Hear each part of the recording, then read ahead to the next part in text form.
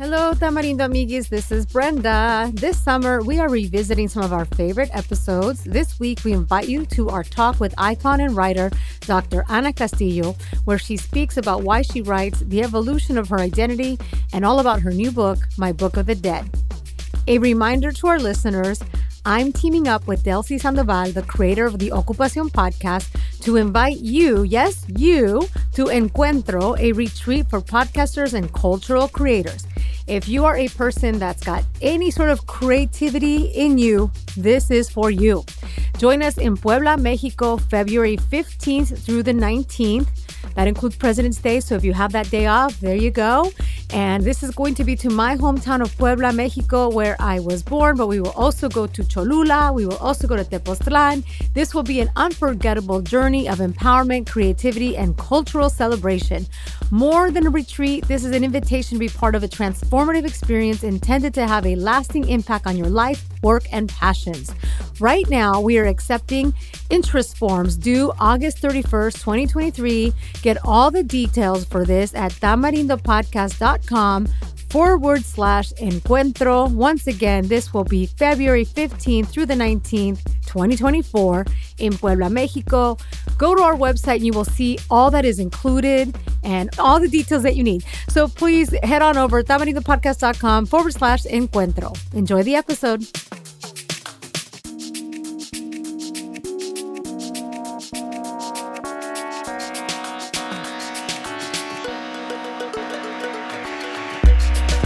Welcome to Tamarindo Podcast, hosted by me, Brenda Gonzalez, a political nerd and nonprofit capacity builder. And me, Ana Sheila Victorino, a queer well-being enthusiast and mindset coach. We are a Latinx empowerment podcast discussing politics, culture, and how to keep your calma with well-being practices and self-love. Welcome to the show. Woo!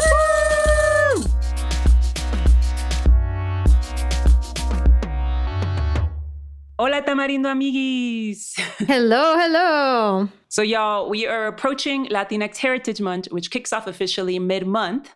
So I wanted to start off with a very light question for you, Brenda. So what is your hope for the future of our community in the U.S.? Yes. Well, I think we here at Tamarindo are often working on that aspiration, right? We want our gente to be well, to be the best versions of themselves. We want the policies that have to do with their life to be mindful of their value. And I think that we are so fortunate, you and I, and Sheila, that we have this space where we connect with other people that are in their many vehicles working towards that goal, whether it be the policies that they're advocating for, whether they are artists like who we have today that are sharing our perspectives and our stories through their art form, or whether it be healers like we've had in the past, or people like you that are helping us be well. So that is what my hope, and I'm sure you share this hope as well, and Sheila, that is our hope for our community in the U.S. We want to be seen, we want to be heard, we want to be healed, and we want equitable policies that address all of that. How about you, Ana Sheila? Yes, I love that, Brenda. And I think what I'll add to that is that, you know, it can feel really discouraging sometimes when you're seeing the news and you're seeing how so many things are negatively affecting our communities. But I think what gives us hope is being surrounded by so many people that are actively working to dismantle systems and create new ways of being and are working on our healing, on policy, lo que sea. I think that's what keeps me going. And obviously we're working on this with you, Brenda. And we often talk about balance here on Tamarindo. And, you know, while we don't want to bypass what's happening, we also really want to, you know, highlight celebration and joy, because we feel like that's really important. So today, let's start with matracas. So Brenda, what's something you want to celebrate and give a matraca today? Yes, I went and got my matraca. Here it is. Yes. My matraca goes to supportive friends, including you, Ana Sheila. So you and a couple other of my really close friends all texted me encouraging notes as I started on a fantastic new project, which is to teach young people at Cal State Fullerton, teaching them about public speaking. So I just want to give a matraca to all my friends and all of you listeners out there that are the type of friends that will text your other friend and encourage them to have a great first day of work. So thank you, matracas to all of my friends. What about you, Ana Sheila? Aw. I guess, oh yeah. So I want to give my matraca to the podcast Loud, which by the way is only found on Spotify, and it's by Futuro Studios. And it's actually about the history of reggaeton music. And some of y'all may know, but I'm a big fan of reggaeton. I love that this show exists. So the host is Ivy Queen, which is one of the OGs of reggaeton. So I love that, we're honoring and giving homage to one of the OGs. And I love that she also has an accent. I think that's really cool. And I think it's just really important to know where things come from, especially in a genre like reggaeton that has become very popular in recent years, become very mainstream and also more white. I feel like people are either doing reggaeton now that weren't before, or they're doing collaborations. We got Marimar doing reggaeton, so we know we're in trouble. Yeah. So I know. So I think it's really, and then even Selena Gomez, I feel like Selena Gomez is really interesting because I knew her name was Selena Gomez, but other than that, I feel like I didn't even know she was really Latina. Es mexicana. All of a sudden she's Mexicana, but now she's doing reggaeton, and recently she's on the cover of Elle's Latinx edition. It's just important to pay attention to who we're supporting, and especially noting in reggaeton, it came from Black people in Panama, and I'm learning so much. So I'm really enjoying Loud. In the spirit of reggaeton. Well, first of all, I want to double down on your matraca for that episode Loud, because it has been informative for me, and we love everything about Futuro Media. And let me see, what goes into the basura? Ana Sheila, what are you putting in la basura? I have some chisme. Anuel and Karol G, who are a power reggaeton couple, they broke up a few months ago. And recently, Anuel performed at Baja Beach Fest. And during a show, he said, "Canten esta canción conmigo, sing this song with me to see if maybe Karol G will take me back."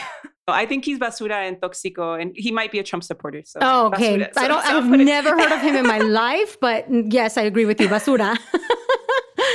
Well, I'm just going to steal your homework because I see that you have here bad DJs at weddings. And yeah, of course, they're basura. And I just want to say, and I know we've mentioned this before, but since we are about to head into Latinx Heritage Month, here's a PSA, everybody. Please stop playing the following song. Suavemente, get rid of it. Carnaval, get rid of it. Anything by Maná, get rid of it. Let's get some new music. Let's get some new music. So por favor. That's what we're throwing in la basura. Yeah. Now, going back to celebrations, and in the spirit of Latinx Heritage Month, which we mentioned a couple of times already on this episode, one thing we're celebrating always is just the amount of Latinx writers that we're starting to see with more visibility out there. We've had the great fortune of having some fantastic conversations with authors on this here podcast, with Latinas specifically. And we've got another amazing Latina writer on today's episode. So who do we have, Ana Sheila? Yes, so today we are joined by an OG feminista, chingona writer, Ana Castillo. So some of you may be familiar with her award-winning novel, So Far From God, which is how I was originally introduced to her as a young adult when I was just looking for more Mexicana and Latina writers, and it was really hard to find them. So that's how I originally discovered her. So we had a wonderful conversation about identity, writing, her latest book, which comes out today, September 1st, Y Más. So we'll hear that interview after a short break.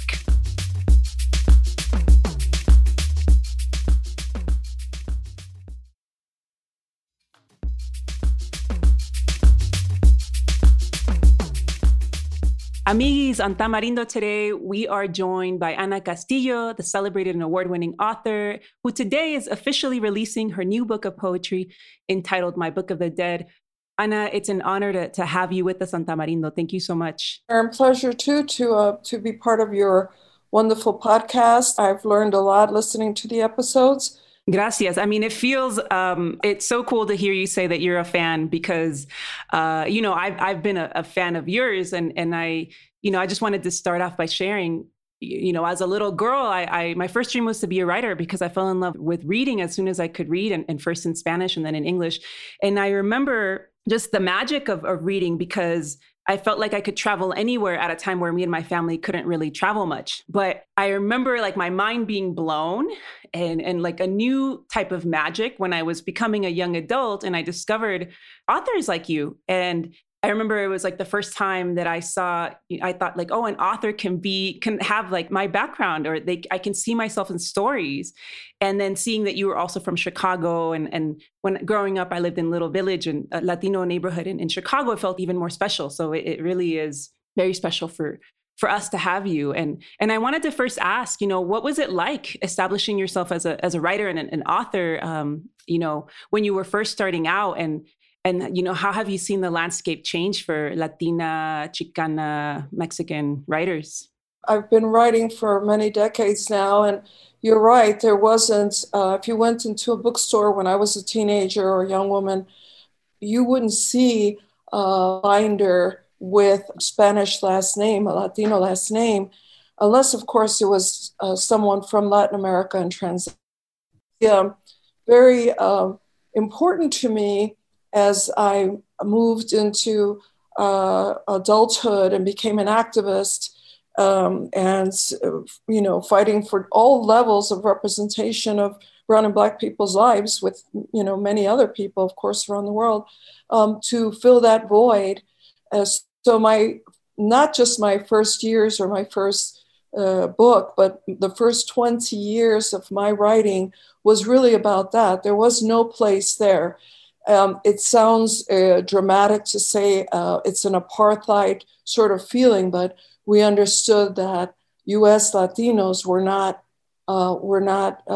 viewed as important as writers, and we had to create that space. And that was for my third novel, So Far From God, made the proverbial crossover. Yes, we now have a plethora of brown, Black, Asian, American writers, but that was part of the activism to create that space. I think that you've inspired so many writers today. I know that you inspired me, and I don't know, maybe one day I will write as well. Vamos a ver. But I think, what we're still struggling with is like, we're still not being paid or getting good book deals, right? Well, I think that's across the board representationally in any field, but there are writers that are very successful. That's true. I don't have to name them. There is that assumption. For example, I have more than 20 books in publication, novels, poetry, stories, and essays, and so on. And there's an assumption, particularly among my own following and my own readers, and many people that think that I make money hand over fist because I have so many books, and they don't realize the way those contracts are worked out and the percentages and so forth. And while I feel very fortunate to see my books always in print after decades and used in universities in the United States and Mexico and other places as well, summer programs, it's quite an honor and astounding for me. I rarely see royalties, very little bit at this stage. That doesn't mean that, it ain't over till it's over. So we'll see. But I've managed, and I also subsidize my writing, like so many writers of all backgrounds, with teaching. So that's what I did for a long time, was teaching at the university level. Yeah, that makes sense.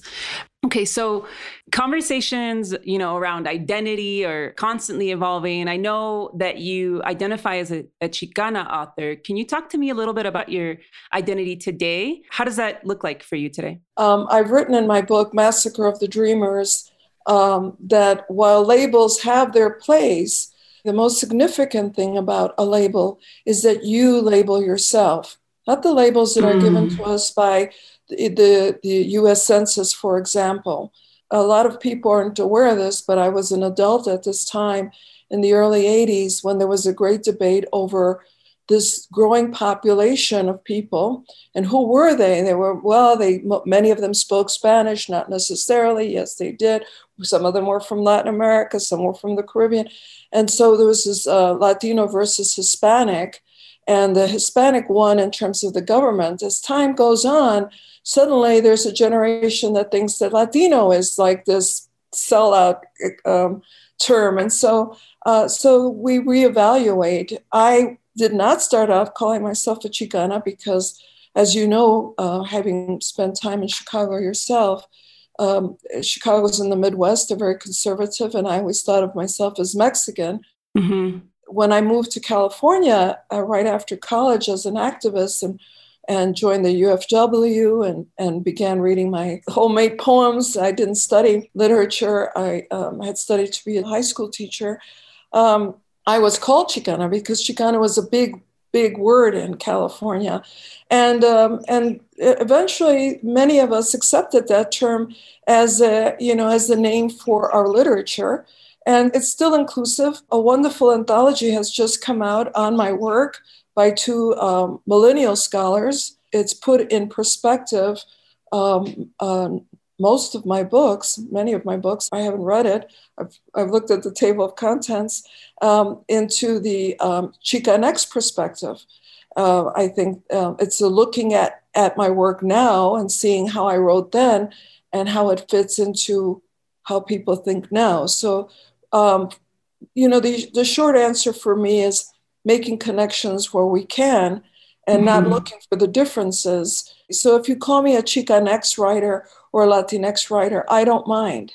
If you call me a queer writer, I don't mind. 40 or 50 years ago, queer, it had a different connotation to it. Right. So, and I saw how that word, now a term of identity, evolved when it began to be used, especially in academia. It was very, very groundbreaking. And now people just use it sort of like everyday terminology. For me, the short answer is really looking for the connections. Yeah, that's really interesting. I love what you say about what's important is the label that you give yourself. That's the most important thing. If you go to school and they call you a Mexican or they call you a Latina or they decide for you what you should be, right, there's going to be problems down the road for everybody.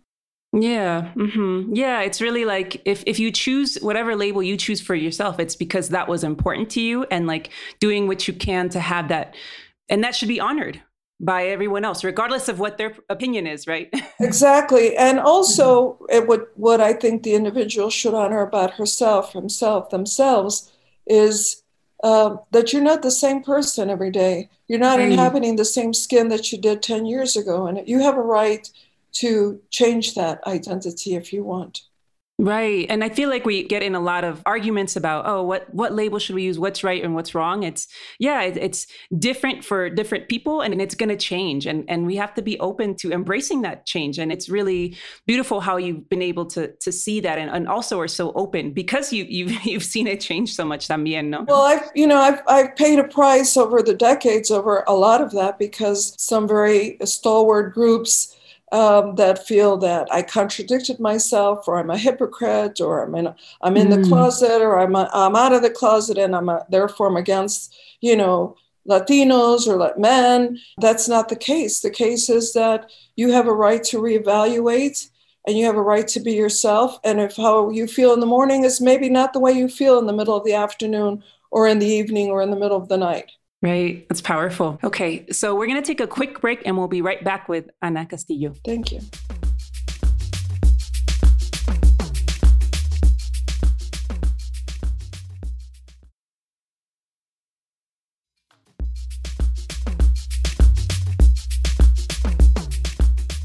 We're back. So on Tamarindo, we often encourage our audience to write, whether it just be journaling for their own well-being or just writing because we want more of us to be sharing our stories on whatever platform, on whatever stage is possible. So why do you write and what does writing mean to you? I want to start by something I was doing in more recent years. In 2009 to 2019, I offered memoir writing workshops not just around the country, but in various countries around the world, in Argentina and Kazakhstan, to the general public, to people of all ages had wanted to tell their stories. And so this points to your question is the need for us to document our stories, our testimonios. And Mexican people in particular, not Mexican people of privilege who go to the university, who come from families that parents who went to university and who are used to, having books at home and so on. But a lot of people don't have that background and they don't know how to form their stories. And we need that. We need that as testimonials. So that's one reason why I would encourage anybody to do that.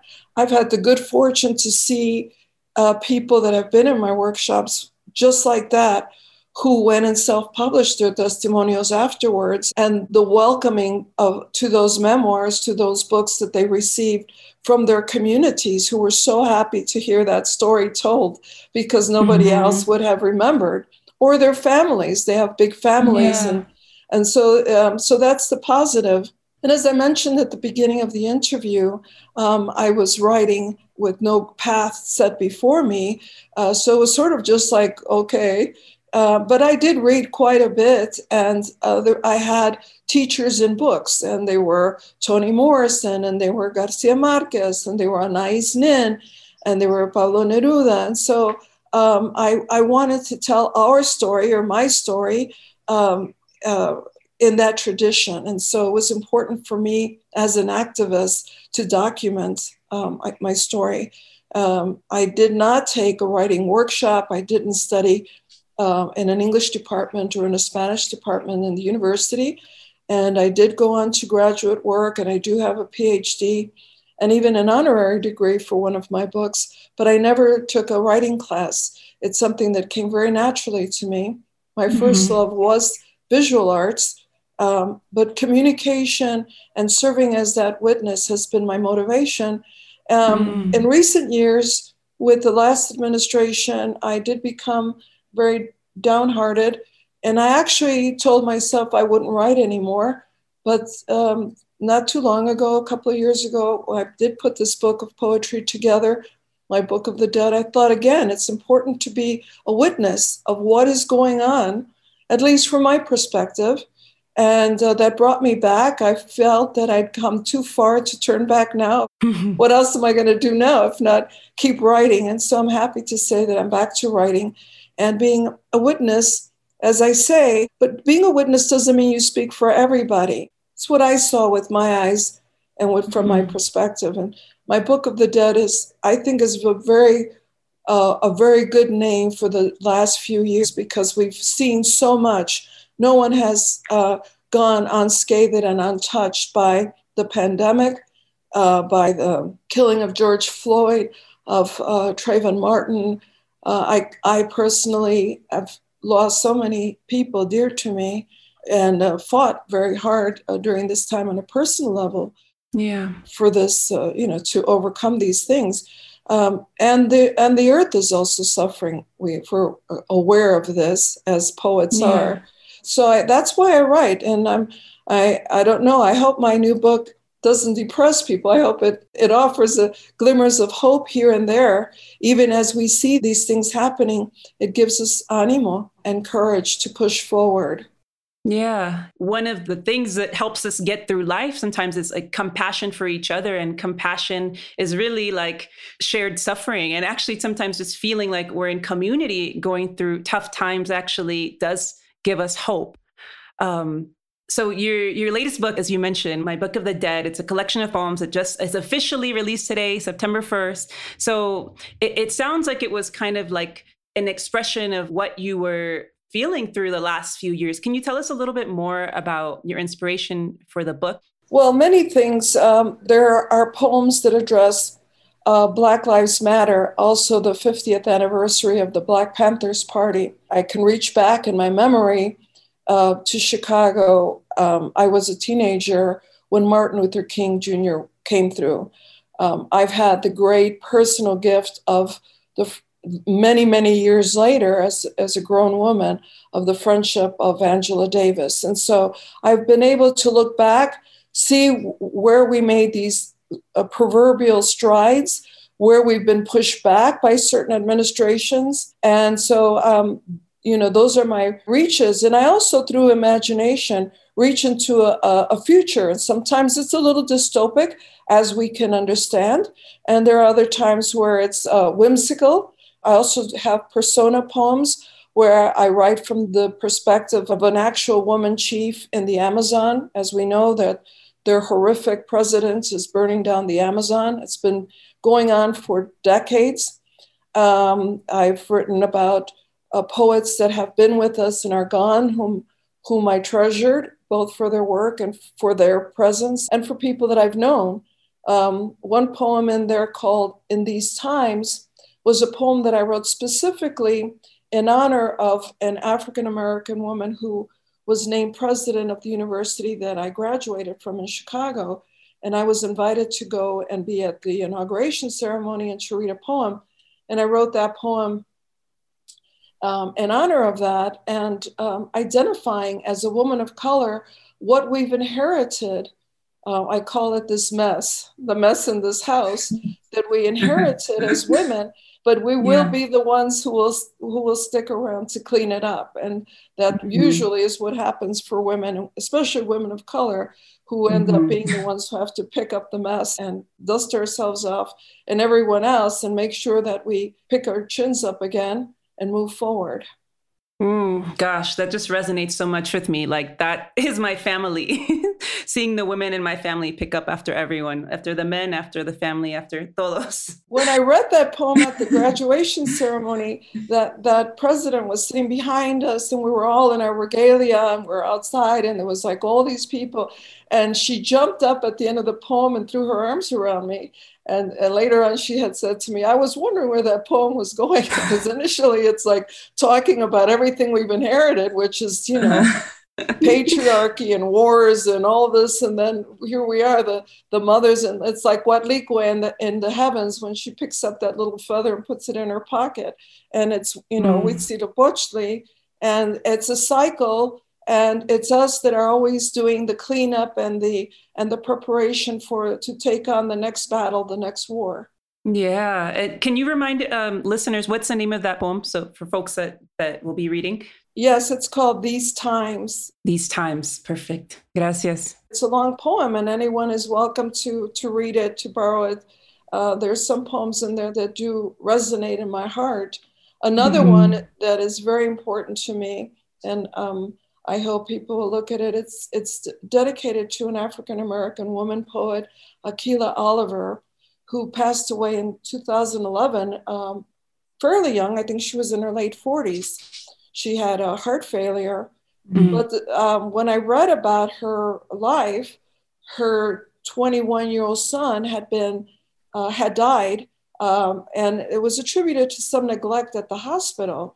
And he was a graffiti artist. I had a lot of things in common with Akilah as a single mother of a son who had also been a graffiti artist, a young man of color. And I love to read the poem. It tears my heart to read it.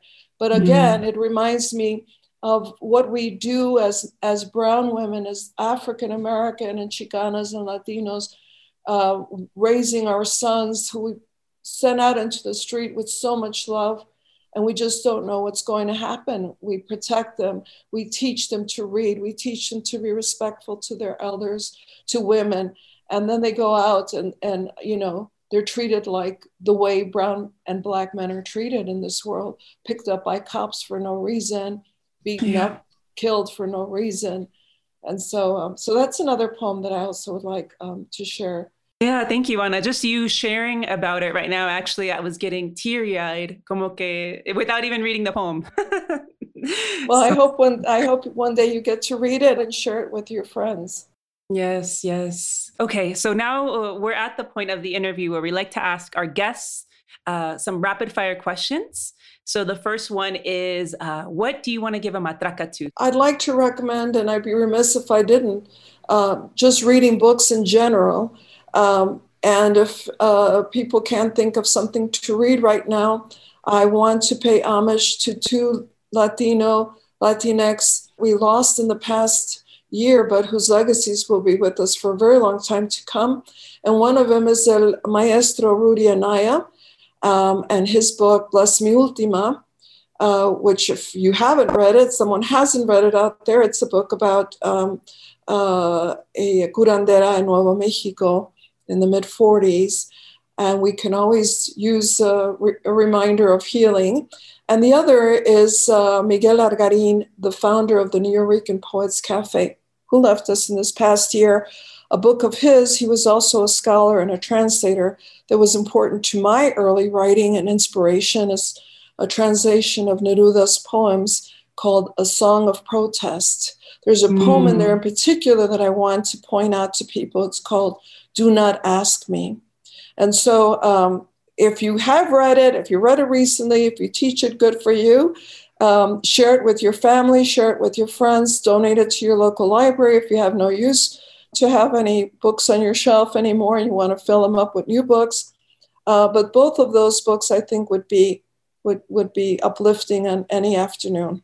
Wonderful. Okay, so what do you want to put in la basura? In the basura, la gente que no se quiere vacunar. And I've decided I'm really irritated by people who especially are even going out of their way and falsifying documents so they can travel and go about in the airports and on airplanes where some of us have to be for important reasons, I think. And we're exposed to people who are just for no sound reason putting their families and other people in danger. So I'd like to throw that attitude into the trash. And I'm really, like so many of us, we're really dumbfounded by that type of willful ignorance.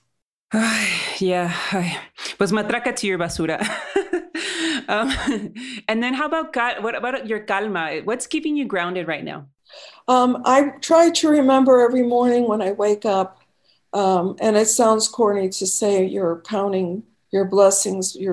I try to count 10 affirmations. I'm very fortunate in a way right now that I chose to live in the desert, and so I get to see the sunrise. But if you live in the city, if you only have a little view from your window, you can also take a walk in the evening and see the sunset and try to do those 10 affirmations. As simple as the fact that you're mobile, ambulatory, that you can walk on your own when you know that there have been so many people in the past year and a half that have lost some of that ability is very important for us to be able to move forward and to know that we have another day, productivity and contribute to moving us all onward. So let's not forget the simple things and taking deep breaths as we try to inhale the air that's still available to us. Yes. Such a good reminder. Thank you, Ana. Well, it's been such a joy to have you with us. And before we go, can you tell people, where they can find your book, anything that you want to promote? Yes. My Book of the Dead, just look it up, Ana Castillo, like you with one N. And I know it's for sale already. It's being sold anywhere you want. It's University of New Mexico Press. If you just look me up, I'm the first one. There's many of us, as you know, many Anas and many Ana Castillos now. There weren't when I started out, but I'm the first one that pops up. And any one of the places you want to go, your local bookstore needs your support, so you can do that. Order from them, have them deliver it, because I know they're struggling also. We're going to get nameplates. So look me up, anacastillo.net. If you'd like to drop me a message, I'm on Instagram, I'm on Facebook. Send me a message, and I'll be happy to mail you a personal signature once you have your book. Yes, thank you so much, Ana. Muchas gracias. It's been a joy. Un abrazo. Take care of yourselves. Gracias. Bye. Adios. All right, y'all. Well, it was so cool. It felt kind of like full circle to get to interview Ana Castillo and to know she's a fan of ours, especially when I grew up reading her. So I really appreciated hearing her perspective about so many things. So remember, y'all, her book is out, My Book of the Dead. Please check it out. Please support Latinx writers. I'm just so glad you had the opportunity to speak to one of your heroes. I think it's fantastic. So matraca to having those opportunities and for the love that she's been giving us. So gracias. Sí. Okay, so now Brenda and I are going to play a fun game that's the style of Never Have I Ever, but it's going to be a little bit different. And don't worry, it's not, we're not going to talk about certain things. But we're going to share culturally Mexican things about us to see if the other has also experienced that. So if the other person has done it, they'll get a point. So we're each going to share a few facts, and then whoever gets the most points wins. I love games, y'all. Soy muy competitiva. I don't know. I think, Brenda, are you too? Probably. Not that much. I'm more enojona is the word for me. Soy enojona. But go ahead. So let's see. Are you going to kick us off, Ana Sheila? So I'll kick us off. And we're going to start the sentence with, have you ever? Okay, ready? Okay.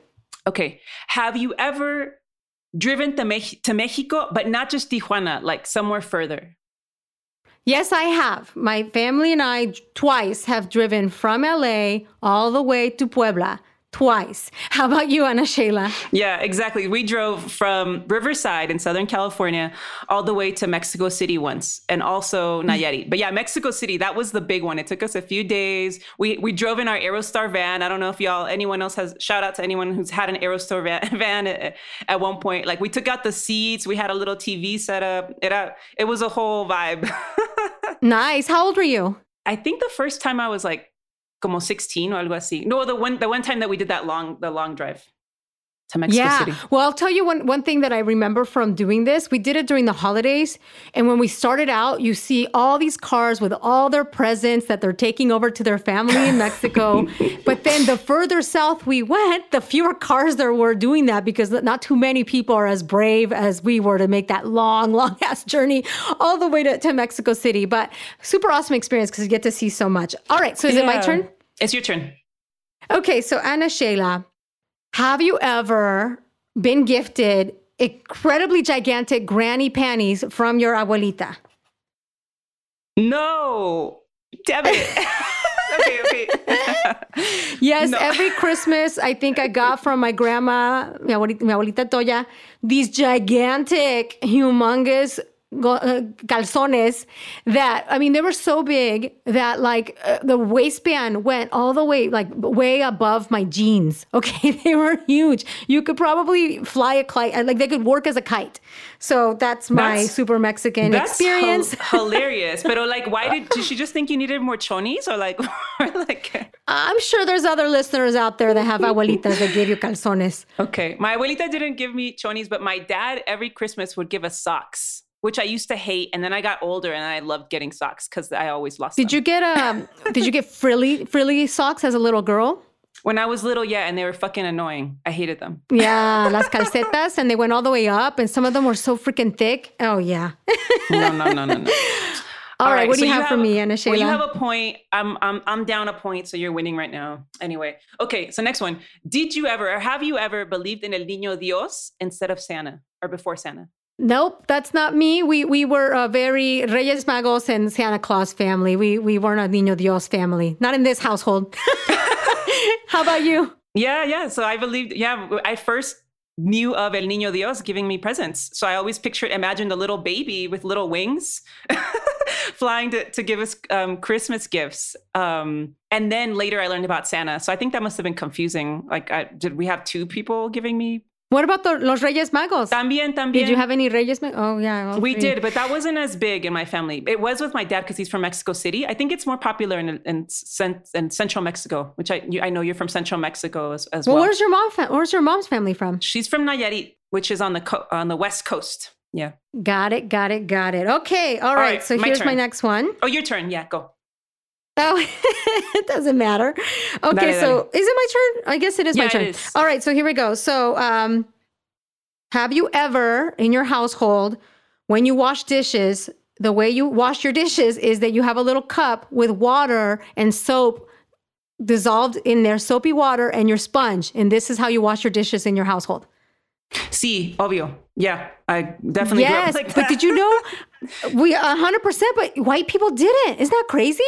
It's actually like a cultural thing, because as I mentioned, I had an opportunity to live with my in-laws for a little bit at the height of COVID. Because why wouldn't you want a beautiful, awesome house in the desert away from people in Los Angeles? Anyhow, and I noticed for the first time ever that like the way they wash dishes is they don't have the soapy water. Like they literally they're rich and actually they're not really rich for the same, but it felt like such a privilege to actually squirt the stuff on your sponge for every dish. Like the way we did it is we squirt the stuff in the soapy water and you have it last forever. We're so resourceful. So yeah, it's crazy. It's crazy. And I think, Jeff would look at me weird that the way we did it, we have it here in this household, which is a Mexican household. My house is a Mexican household. We have the soapy water.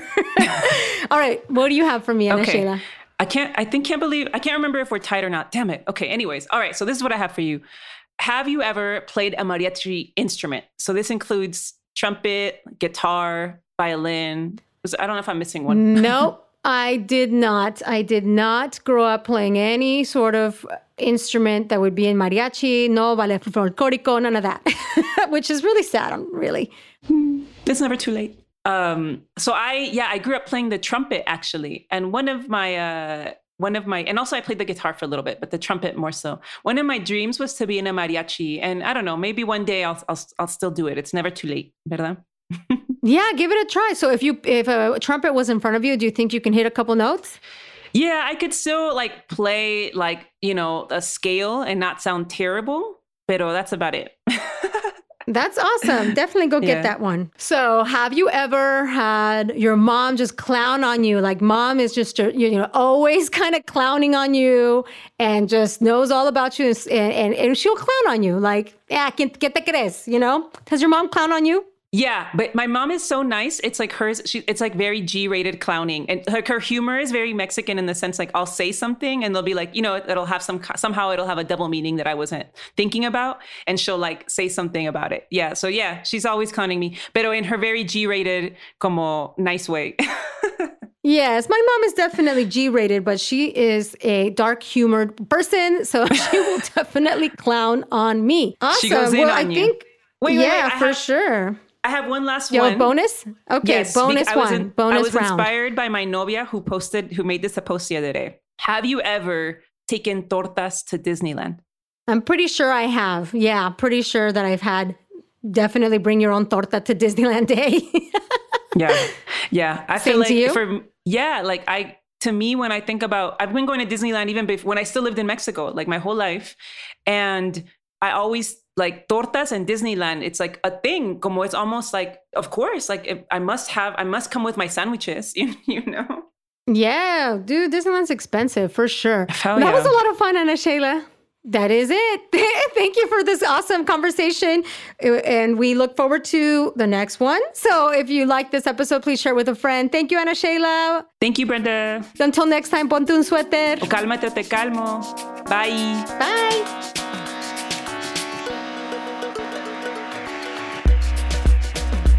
Tamarindo Podcast is Brenda Gonzalez and Ana Sheila Victorino, with production support from Josie Melendez and Augusto Martinez Delgado of Sonoro Media. Our theme song is by Jeff Ricards.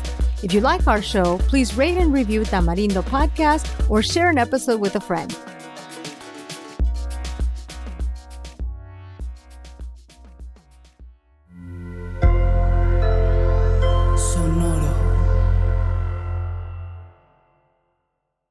Are you ready to turn your best ideas into a thriving online business? Introducing Shopify, your no excuses business partner. You might not realize, but our podcast, More Than Mommies, it's a business. And we started it, of course, to talk about maternity, not to become an e-commerce expert. So yeah, we needed some help selling our merch and getting our store up and running.